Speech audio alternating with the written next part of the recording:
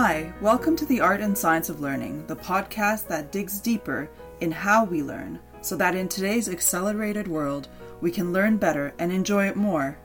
I'm your host, learning specialist Dr. Kinga Petrovai. Every week, I discuss aspects of learning with academics, practitioners, and individuals with unique learning journeys to inform and inspire how you design learning into work and life. Virtual reality is well known for immersing people in activities such as flying, traveling in time, or in fictional worlds. But virtual reality can also be a powerful training tool.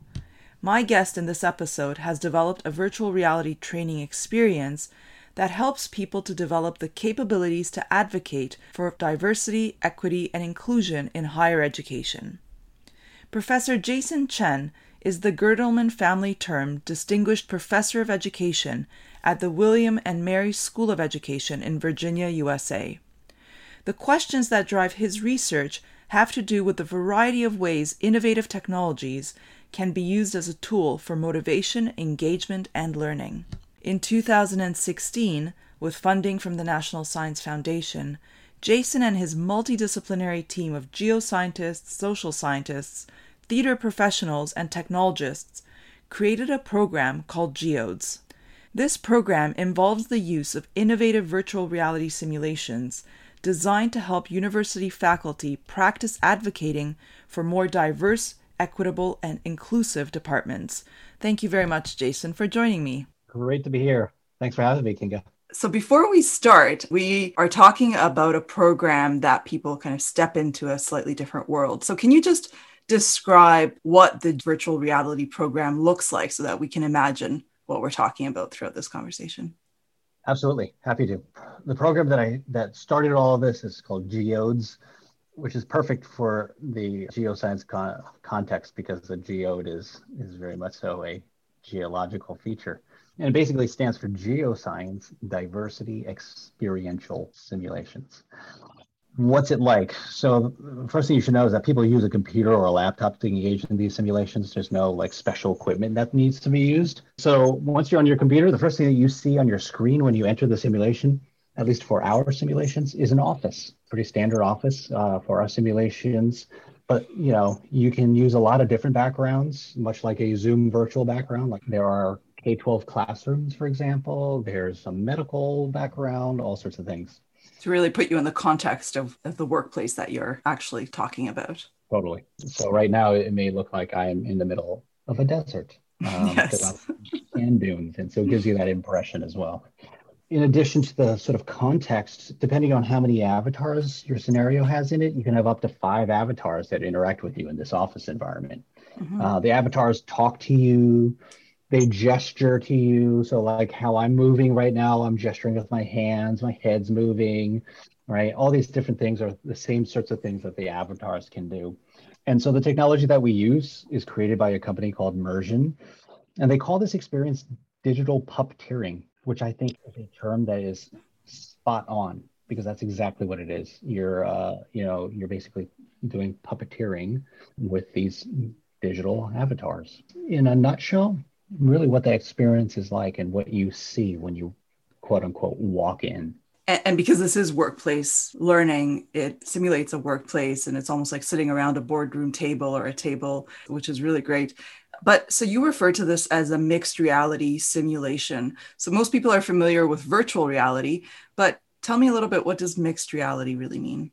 Yeah, that's a great question. And I should say that I've gone between these two terms, virtual reality and mixed reality, a lot of times. But if I'm being completely true to the term, what immersion does is virtual reality. Mixed reality is similar to augmented reality. Like augmented reality is where you overlay digital information on top of a real object. So you use the camera of your phone and you see the real world through the camera. And then augmented reality just puts stuff on top of that, right? Right. Mixed reality is like that, except now with mixed reality, what happens is that the digital information is anchored to the real object. You're looking at a real boat, for example, and then on top of that is overlaid digital information like a fisher Mm-hmm. a fisher person, like on the boat doing the fishing. If the boat moves, so would the person fishing. So it's anchored to that real object. So with immersion simulations, everything that you see is a digital creation. Nothing that you see is real. But the major reason why I sometimes switch to describing the simulations as mixed reality is because I'm also thinking about the conversational aspect of the simulation. So Okay. the conversations that people have with the avatars is a real curious mixture of both real and computerized. So the Right. mixing of both quote unquote real or human with computerized signals for me the fact that these simulations are a mixture of both real and artificial, Mm-hmm. and that the digital aspect, like the avatars, is anchored to and quote unquote moves with the real human, which is the human conversational intelligence, right? So like the conversational aspect of things and the digital aspect of things sort of moves together. So that's why I kind of call it mixed reality, but technically, perhaps, it's considered VR rather than mixed reality. Right. Well, whatever the technicality terms, it is a wonderful, wonderful application and experience because you really do. You talk to the avatar, and of course, they use artificial intelligence to talk back to you, to respond to you with specific intentions in the background of the learning goals that you want to go through. Soon you forget that you're actually talking to an avatar. You're having an actual conversation, a genuine conversation, which is great. That's totally right. And like what's interesting is that just like there's digital puppeteering, if you're doing a play, there's got to be a director. I work with a theater professor actually, Mm-hmm.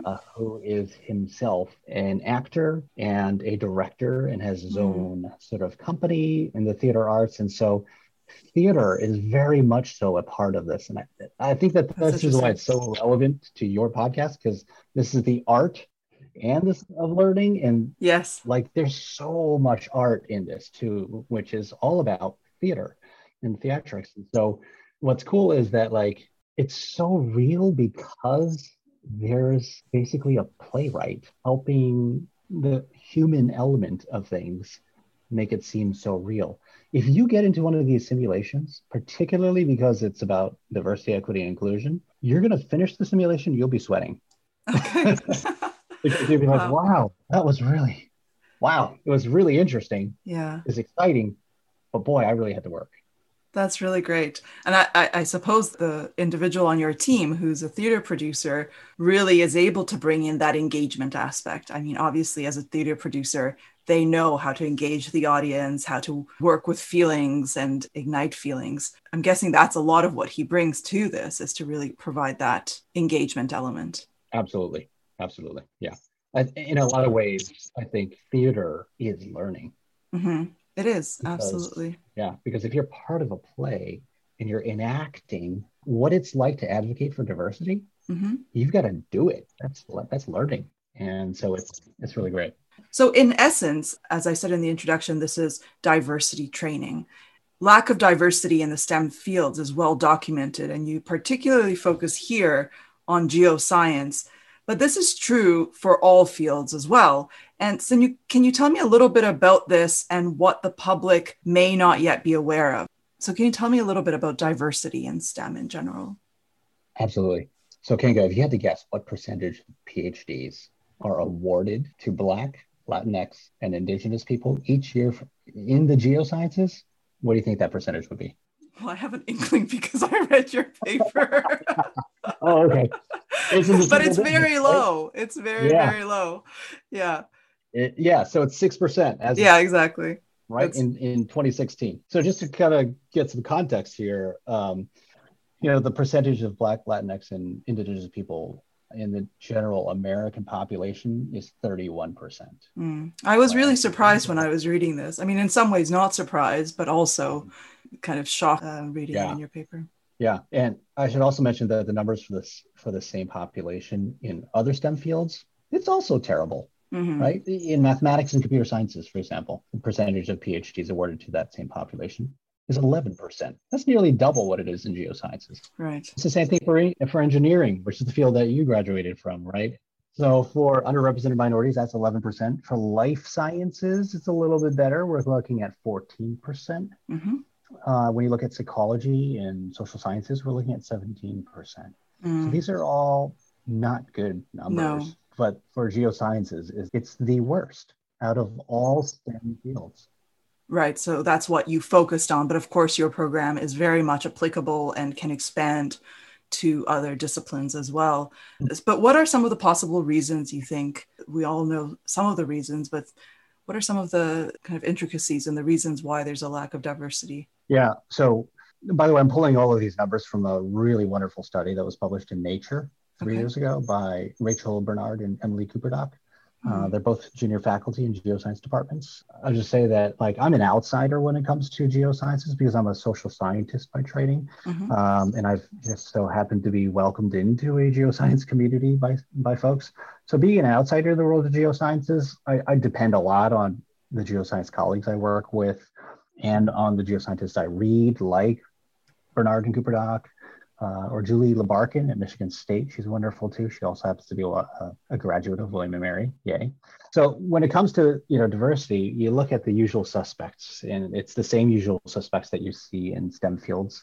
Poor recruitment efforts in higher education. There's also really poor efforts keeping talented faculty of color in universities. This is something that everyone is seeing play out right now before our eyes with Nicole Hannah-Jones at UNC Chapel Hill. Other usual suspects include historic and persistent processes and policies that deny people of color opportunities, Mm-hmm. like underfunded, under-resourced K-12 schools in communities of color. But then when you look at geosciences in particular, you've got to look at what geoscientists do and what they think about, right? Mm-hmm. Do you like going on multi-day hikes, Kinga? I enjoy it. Yes. Awesome. Me too. And when you're camping out in the wilderness, what do you notice about other people who are doing the same thing? I think there is probably a lack of diversity, and it is a more male environment Yeah, and probably more Caucasian environment yeah, for people who are going camping and especially backcountry camping. totally. Yeah. Yeah, So, during my sabbatical year, I spent a long time traveling with my family across the US, camping out in national parks. One of wonderful. them is right behind me right now in the virtual Amazing. background. We went to 28 national parks, Wow. and all of these places are in really remote rural areas, right? Mm-hmm. And that's the beauty of these places. Like, you go Yes, outside at night, you can see the entire Milky Way galaxy. It's so dark. absolutely. That's So incredible. now imagine that that's your laboratory. That's your Totally. workplace. Yeah. So you spend a lot of time in remote areas camping Mm, out because you have to. You have to collect the data there. And so there are lots of cultural contexts in which that's just not sort of available or part of what you do. And so, as you said, it happens to be a very white space. It happens to be a very white male space as well. But then, if you think about indigenous peoples and American Indians, and you might say, well, this is a group of folks who happens to you associate with being outdoors. But of course, when you look at the hegemonic forces out there of Western culture and domination and land acquisition and all that, there's so much marginalization that happens in that way that I think your first geoscientists were American Indians, absolutely. Yeah. native, indigenous folks, but that science doesn't get counted as science. Mm. And further marginalization just really squeezes a whole sector of society out. So those are the sorts of injustices that we see play out. That's why we see what we see. Absolutely. There's so many different factors, some of them obvious, some of them really not obvious. And that's important to understand and recognize. And so here, I mean, you were talking previously about PhDs being awarded, and the reason, make it very clear that the reason we're talking about people who receive PhDs is because this training is for faculty at universities. So it's for diversity training for faculty being hired. So of course they would have to have PhDs. Diversity training in itself in the workplace has existed in many different formats, and people have heard a lot about it. So what is missing in what we know as diversity training, and how is your program filling that gap? Love this question. So all of my experience with diversity training, and I've experienced diversity training almost entirely in university contexts. Mm-hmm. I don't know what your experience with diversity training has been in university and out of university contexts, but it's probably very similar to what everyone else has, right? Yeah, Which absolutely. is these mandatory things. Like, I get an email from administrators in my university that say, do this.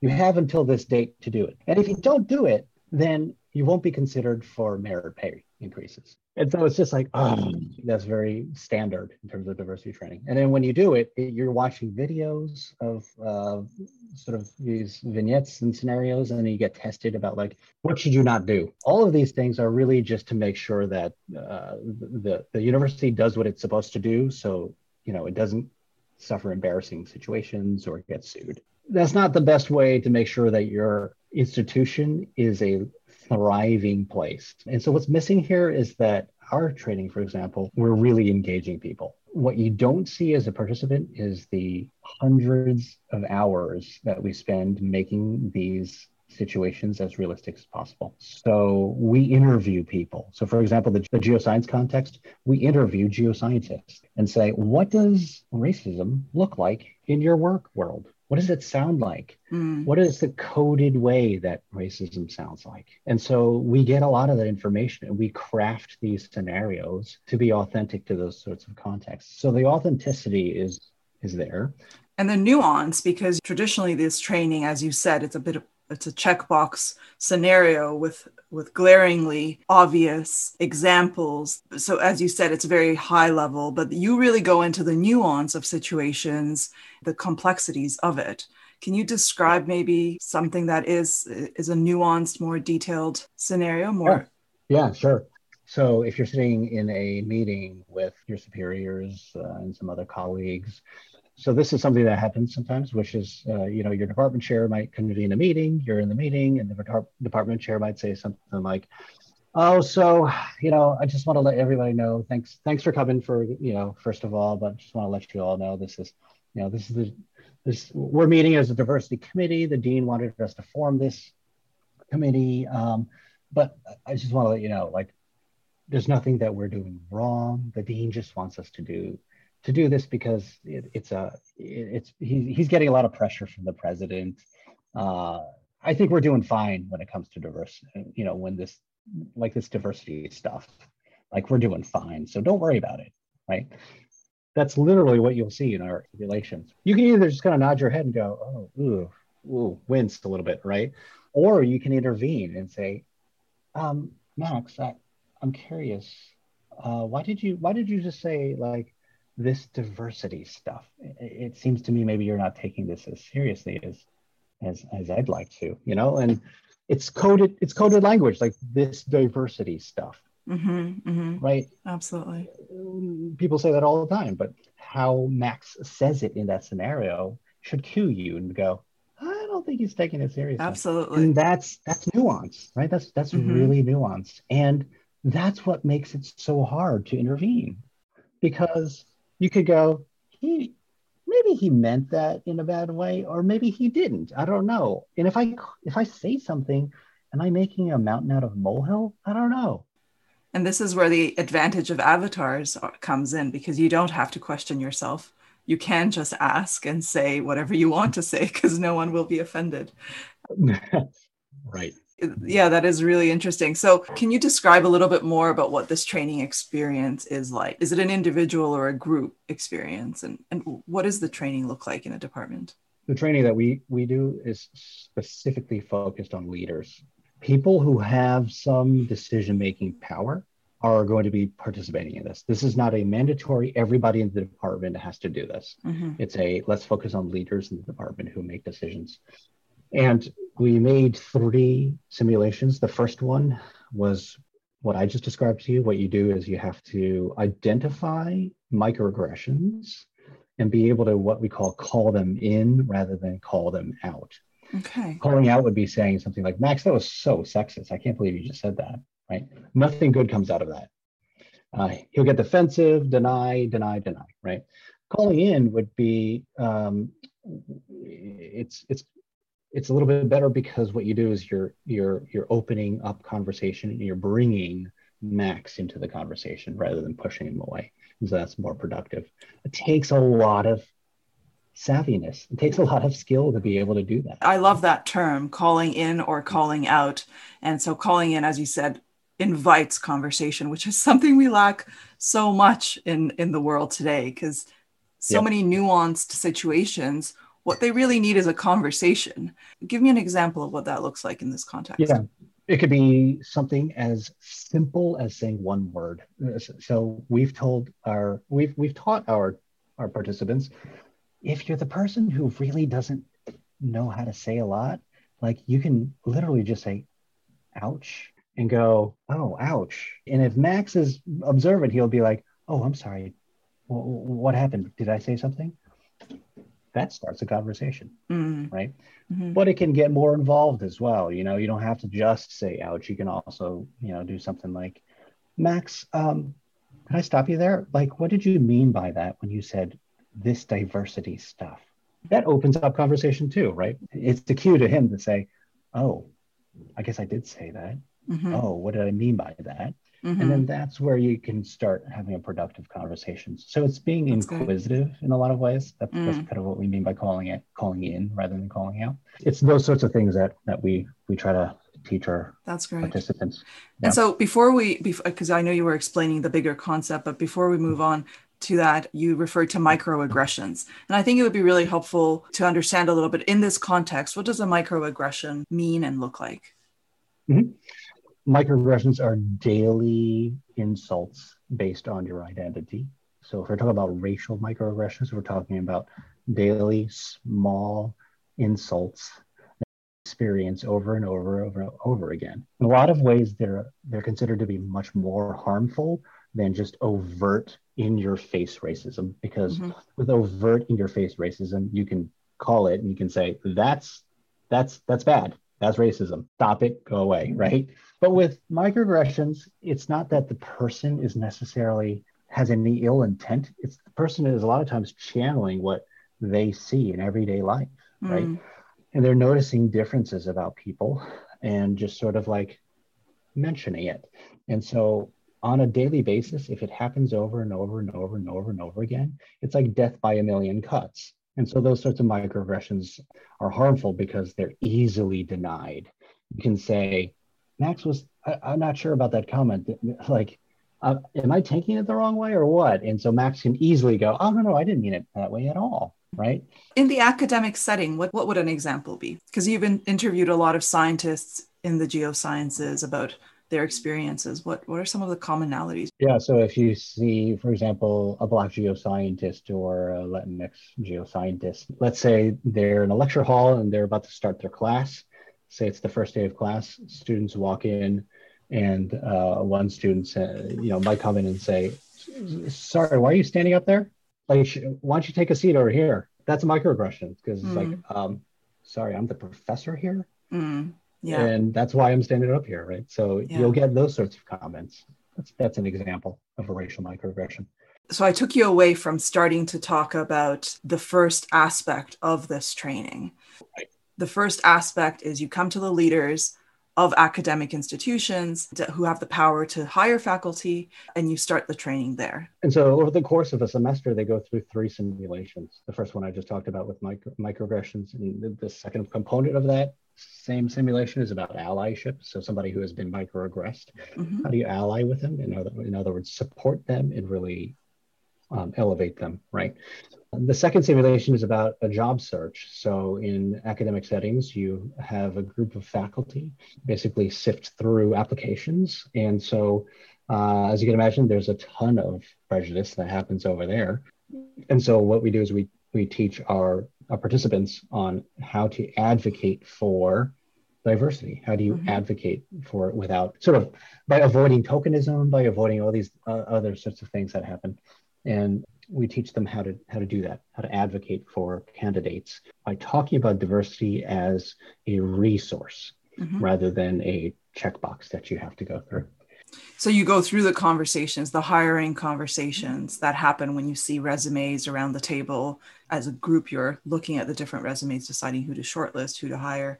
So what are Yep. some of the things that come up in this context in academia that you address? So a lot of times what happens is you narrow down the list to 3 finalists who you bring into campus to do a job presentation.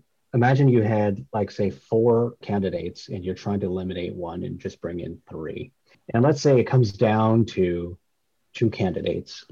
You're going this one person, and in our simulation, it's a white man from Stanford with a very, very well known advisor who one of your committee members is good friends with.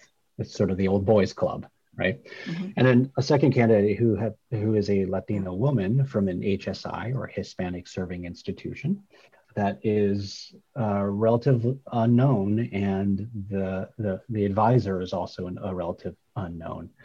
But what you find is that if you actually carefully look at their CVs, and these are all mock CVs that we've created out of Hmm. sort of like guided by real people, advocating for a candidate from an HSI, from a marginalized community, from who's a relative unknown, it takes some work. And so what happens is your avatar colleagues will say things like, seriously? Are we seriously considering this person from UT Rio Grande Valley versus this person from Stanford? In my mind, Stanford beats UT Rio Grande Valley every day, right? And so Hmm. you have to have that conversation about how, well, we're not hiring universities, we're hiring people. You really have to get into that conversation, and it takes some sophistication to be able to do that. It's not a superficial process where you say, well, we should give Mhm. everyone a chance. I mean, you look deeper and say, what is their publication record? What is their teaching record? Did they publish in equally good journals? Or, I mean, these are the type of scenarios you dig That's into, exactly right? I right. mean, Yeah. And one aspect that's also really important is how do you advocate for diversity? And one way that mhm, you do that is by saying, look at the sorts of things this person's publishing about. Yes, they're unfamiliar to you as a committee because you publish about sort of these standard sorts of things. She happens to be publishing about something that's very different, but it's very important when it comes to diverse populations. And what you do is you have to tie that argument to organizational documents. Like, for example, your university's vision or mission statement, or strategic plan goals, or to your professional society's mission statement. And you can say then, look, we're a geoscience community. Our professional society in the geosciences, their mission statement says this about diversity. So if we're going to be true to our scientific profession here, we really need to be hiring people who have an eye toward these issues. And this particular candidate does, and this other candidate does not. right. Right. So those are the sorts of things that aren't obvious and on people's radar when they're trying to think through hiring decisions. And so, do you trigger options, or when someone's going through this learning experience, maybe someone doesn't think to look at the diversity policies of the university? How do you add knowledge Yeah. into this So, program? like, I'm going to use this theater metaphor again. Like an actor who's preparing for a scene, we give people some Hmm. material. So, we don't give them a script, right? But we do tell them, here's what's at your disposal. And here is Hmm. what each of the avatars' angle is going to be. Your angle, right? So they know coming into the simulation that they're going to have a particular angle, but it's up to them on Hmm. how they go about pursuing that angle. We are sort of constraining the paths that you can take so that you don't have an infinite number of paths to take. But within this sort of this path that we are telling people that they should try out, there are many ways to go about it. So there's no one single right answer. There's multiple ways that you can go about doing it. Absolutely. And do you have conversations about the experience? How do you Yeah, unpack I that? love that because in the spirit of Olympic Games, we'll talk a little bit about sports, but like in sports, good teams watch a lot of tape. And that's what we do Hmm. here. So in a lot of ways, what we're doing is this is almost like athletic training. You do the thing, right? You Hmm. perform, but then because all of this is virtual, it's all recorded. And so that recording goes to the learner, and the learner then watches it Okay. and says, "Oh wow, I did Hmm. that. Maybe next time this pops up, especially in real life, I could do this a little bit better." And so those are the sorts of things that are particularly helpful. So we will take our learners through that exercise and saying, "Hey, what did you try? What did you think of it? Did you find it successful? And are there ways that you could go about it a little differently in the future? That's really fantastic. It's a really great way of learning. So there's really three parts: the microaggressions, being aware of them, then there's being an ally, and then there's Mhm. the hiring process. So we haven't talked very much about the middle part, being an ally. What does being an ally mean and Yeah, look so like?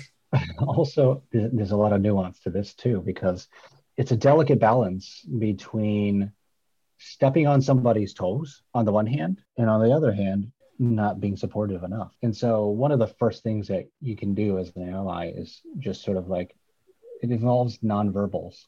And the beautiful thing about these simulations is that there are nonverbals. You can look by checking in with Maya as the character, right?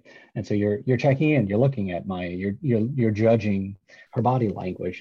Is her, are her arms folded? When you respond a certain way, does Maya look down and pull out her cell phone, or does she? Because she could do that, you know. And so all of these different things, you're reading the body language of the avatars. And so it begins by reading body language. From there, it's about sort of taking the heat off of the person being microaggressed, directing the attention toward the microaggressor by asking questions, and then sort of elevating Maya, right? And trying to clear Mhm. the space for her so that she can speak for herself. Wonderful. That must be very, very powerful experience to go through this training. What kind of feedback have you received from people? What kind of reaction do people have? We've had respondents say, I was really, really bugged out by talking to avatars at first. But once I got in and started having those conversations, because it felt so natural, like a lot of people have said, I know Max. Max is my department chair. I know Max very well. Right. I've worked with Max for 20 years, right? That's great. And so the things that Max has said, I hear every day. And so the realism, a lot of people talk a lot about that realism, that conversational realism. That's really exciting. And it's also, it really helps with that immersion aspect. Hmm. So that it's that conversational immersion. Some people also say that, the technology is so impressive that they forget that they're talking to a digital avatar, that it feels like they're talking to an actual person. So that's the kind of feedback that we get. That's great. I've been recently doing this with a business school. Okay. So talk about, like, branching out beyond the geosciences and even beyond STEM. We're doing this with a business school, and one of the people who I was working with said, "Thank you so much for doing this, because I have been here for X number of years, and I have had more conversations about diversity, equity, and inclusion in the past 3 months than I have in my entire time here." So it generates a lot of trickling effect into the overall department. Totally, totally. I think that that's a lot of what the strength is, because when it comes to diversity, equity, inclusion, a lot of people in a lot of organizations just don't know how to start that conversation. And so the beauty of this particular thing here is that it gets people started on that conversation. It takes down some of those barriers of feeling awkward about it. Absolutely. I mean, Hmm. it gets the whole organization talking, because the whole team now has a shared experience, right? Yeah. Everyone just went through the same exact simulations. Everyone has just gotten a recording of themselves going through the Yeah. simulations, right? And so, as I said, many people in organizations just don't know how to start talking about race or racism in productive ways. Hmm. These simulations give people that starting point and say, hey, you went through simulation one with me. Like, what did you do with Max? Like, how did Mm. you? Yeah. Oh, okay. And then that's where the conversation can start. And then what happens is, you need to start then moving towards a team approach, where you start going, hey, can we get 3, 4, 5, 6 of us in the department to really start crafting out, like, what we'd like to be able to see in the next year, 2, 3 years? How do we start making movement towards that vision? And so that's another step. That's something that the simulations can begin that conversation on. Hmm. And because our simulations tap into organizational types of things that happen, like hiring processes, Yeah.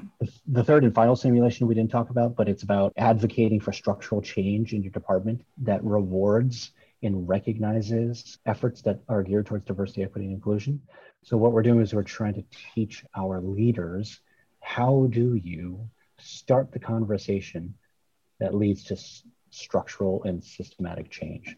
We start those conversations. It's up to the organization with some outside help to really keep that going. That's great. And certainly, I mean, these types of conversations and trickling effect doesn't happen from all types of training, because I don't think necessarily traditional diversity training or other types of training where you go through a program and you check off the right answers and give the right answers, you don't end up talking about it afterwards with your colleagues, really. So it really speaks to the fact that you bring in not only a lot of detail by interviewing a lot of people in the field and bringing in real scenarios, but also the theatrical aspect and the learning science of how people really do learn in a long-term way. That's fantastic. Otherwise, these conversations would never trickle outside of that program, would it?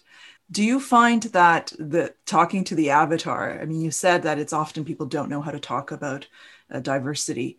Do you find that they are more candid or more guarded because it is an avatar and it's a little bit strange? Maybe it's a mix.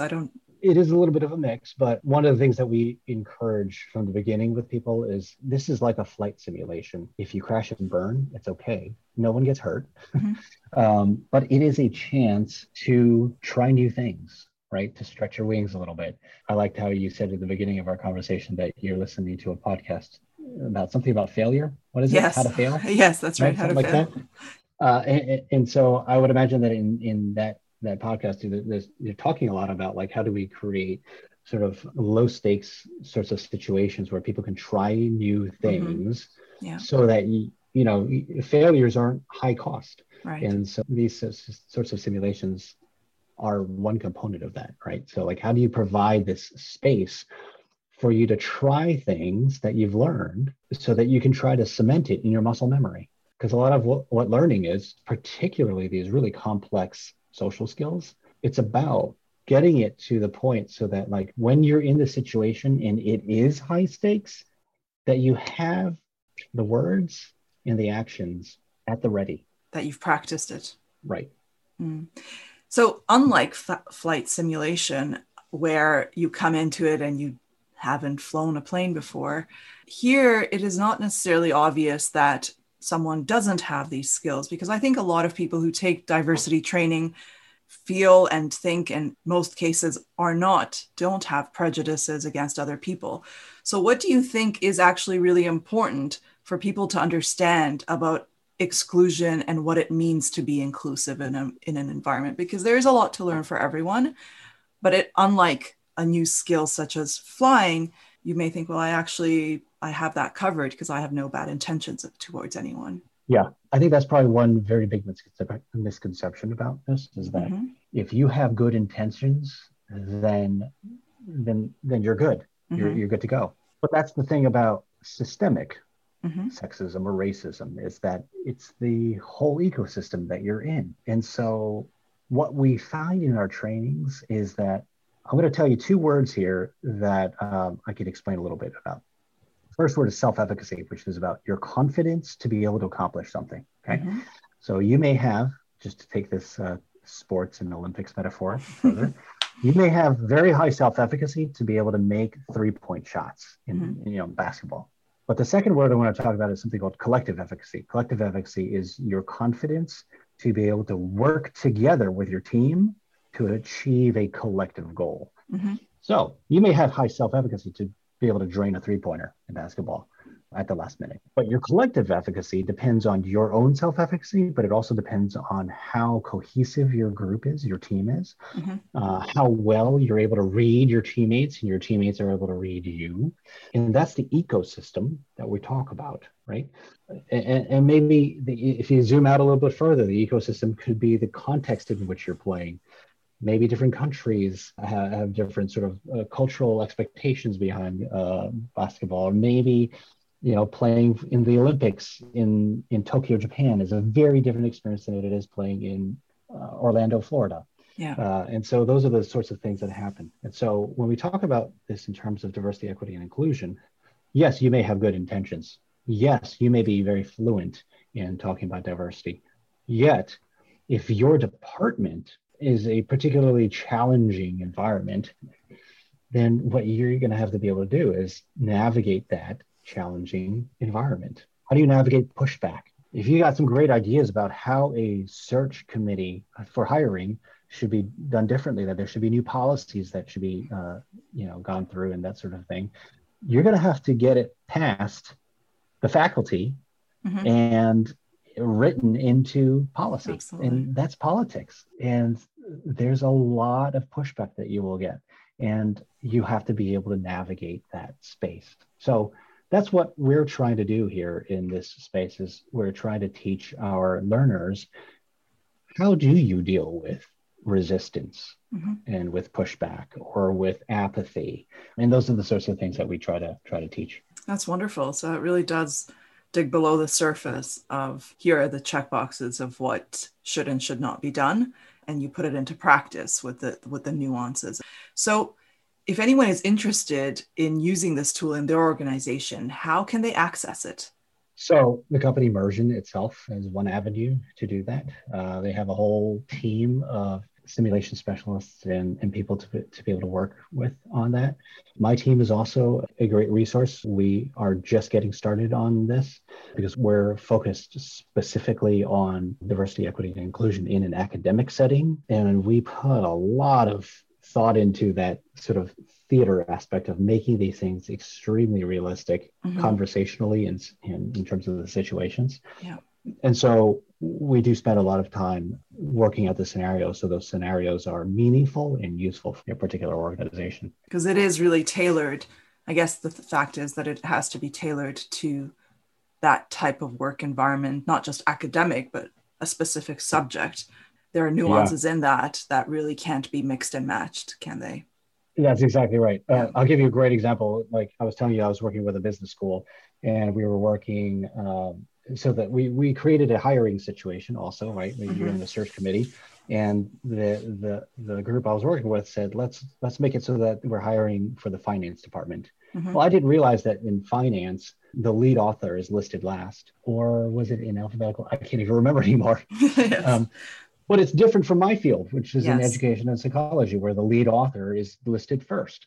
And so it's tiny little nuances like that are really particularly useful. But then also this particular business school, its culture looks and sounds different than another finance department. There may be some common overlapping themes, but this particular business school was wrestling with some things and they wanted to be able to, address those issues. Yeah. Wonderful. Yeah. So that just speaks to the detail that you go into, because exactly as you said, when you're having that virtual discussion about someone's resume, it really makes a huge difference. Is it a well-known journal they published in or not so well-known, or are they first author or not first? Those are important conversations. But if you don't know the journals and you don't know the culture of that field, then you can't actually make any judgments on it. Well, that's fascinating. And definitely you have lots of work cut out for you to expand into different areas and different fields. So for anybody who doesn't have the program, are there some key tips that you would have on maybe how they can take elements of the learning and implement it into their department? So one of the things that I've learned, and I guess new also, is that there's a lot that you can as an individual do.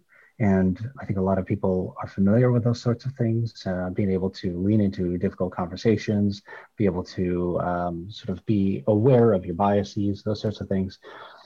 But really, if you want to make organizational change, that requires a lot more effort. And I think that people, regardless of whether they access this kind of resource or not, really need to be having lots of conversations with colleagues in their unit or the department. In a lot of ways, you've got to be able to know your social network and be able to say, if we want to make X change, who's the gatekeeper? Who's the person or the organization that really will allow that sort of thing to happen? Make sure that your social network points you toward that person or organization so that you can make the difference at that decision-making spot. That's great. Really important. So what's next for Geodes? Yeah, so Geodes was a 2-year pilot And it was a sort of proof of concept. Mm-hmm. So NSF, or the National Science Foundation, funded it as sort of like a, hey, we're going to take a risk on you, see what happens. And what we'd like to do now is sort of say, hey, there was this proof of concept. It was quite successful. We've now taken it out into a business school, for example. And now let's really look at how we can make a national impact. How Mm-hmm. can we then link up with other people and organizations who are interested in what we are interested in, and find sort of overlaps and in our vision and in our mission, so that we can actually make change at a larger level, at a national level. So that's what Fantastic. we're doing now, is we're looking at, all right, what else needs to be part of this puzzle to make large scale change? Because we know that, I was talking about Bernard and Cooperdock, talking about, how it's the least diverse field in STEM. What I didn't mention yet is that this has been the case for over 4 decades. And Right. Bernard and Cooperdock show that really, really well. Hmm. And it's not like people haven't been trying, right? Right. Uh, Absolutely. NSF has been doing this, has been trying to address this for over 20 years. And so we do need to find larger ways to sort of like affect change at a systematic level, so Mm. that organizations, the professional societies, departments of geosciences, the NSF even, are moving the needle on an organizational level. Well, you've developed a fantastic program, and it's really exciting the type of work that you're doing and are continuing to expand in. So definitely, I look forward to watching where you go with this. But Yeah. before we end, I just wanted to ask you if you have a recommendation for something to read or watch, something that inspires you in this space. Yeah, we talked a little bit in the beginning about a podcast. I really enjoy listening, besides to this podcast, to Sway. Mm-hmm. And the reason why I say that, especially in regards to what I've been talking about, is in this podcast, Sway, it's about power and how people use power. Well, that's what advocacy for diversity, equity, and inclusion is all about. It's about Right. understanding the dynamics of power. How do people use power and leverage it for good and bad? Yeah. And what are ways that we can learn from those sorts of stories? And so I do like getting ideas from there. That's great. Well, it's definitely one for people to take a look at because it is a great podcast, Sway, and Yeah, important topics that are discussed. So thank you. Well, Jason, it's yeah. always such a pleasure to talk to you, and I really, really enjoyed hearing more about this important project and work that you and your team are working on. And thank you so much for sharing your knowledge and insights on the podcast. Of course. Thanks for having me. It's so great to connect with you again and to be on your podcast. Oh, thank you.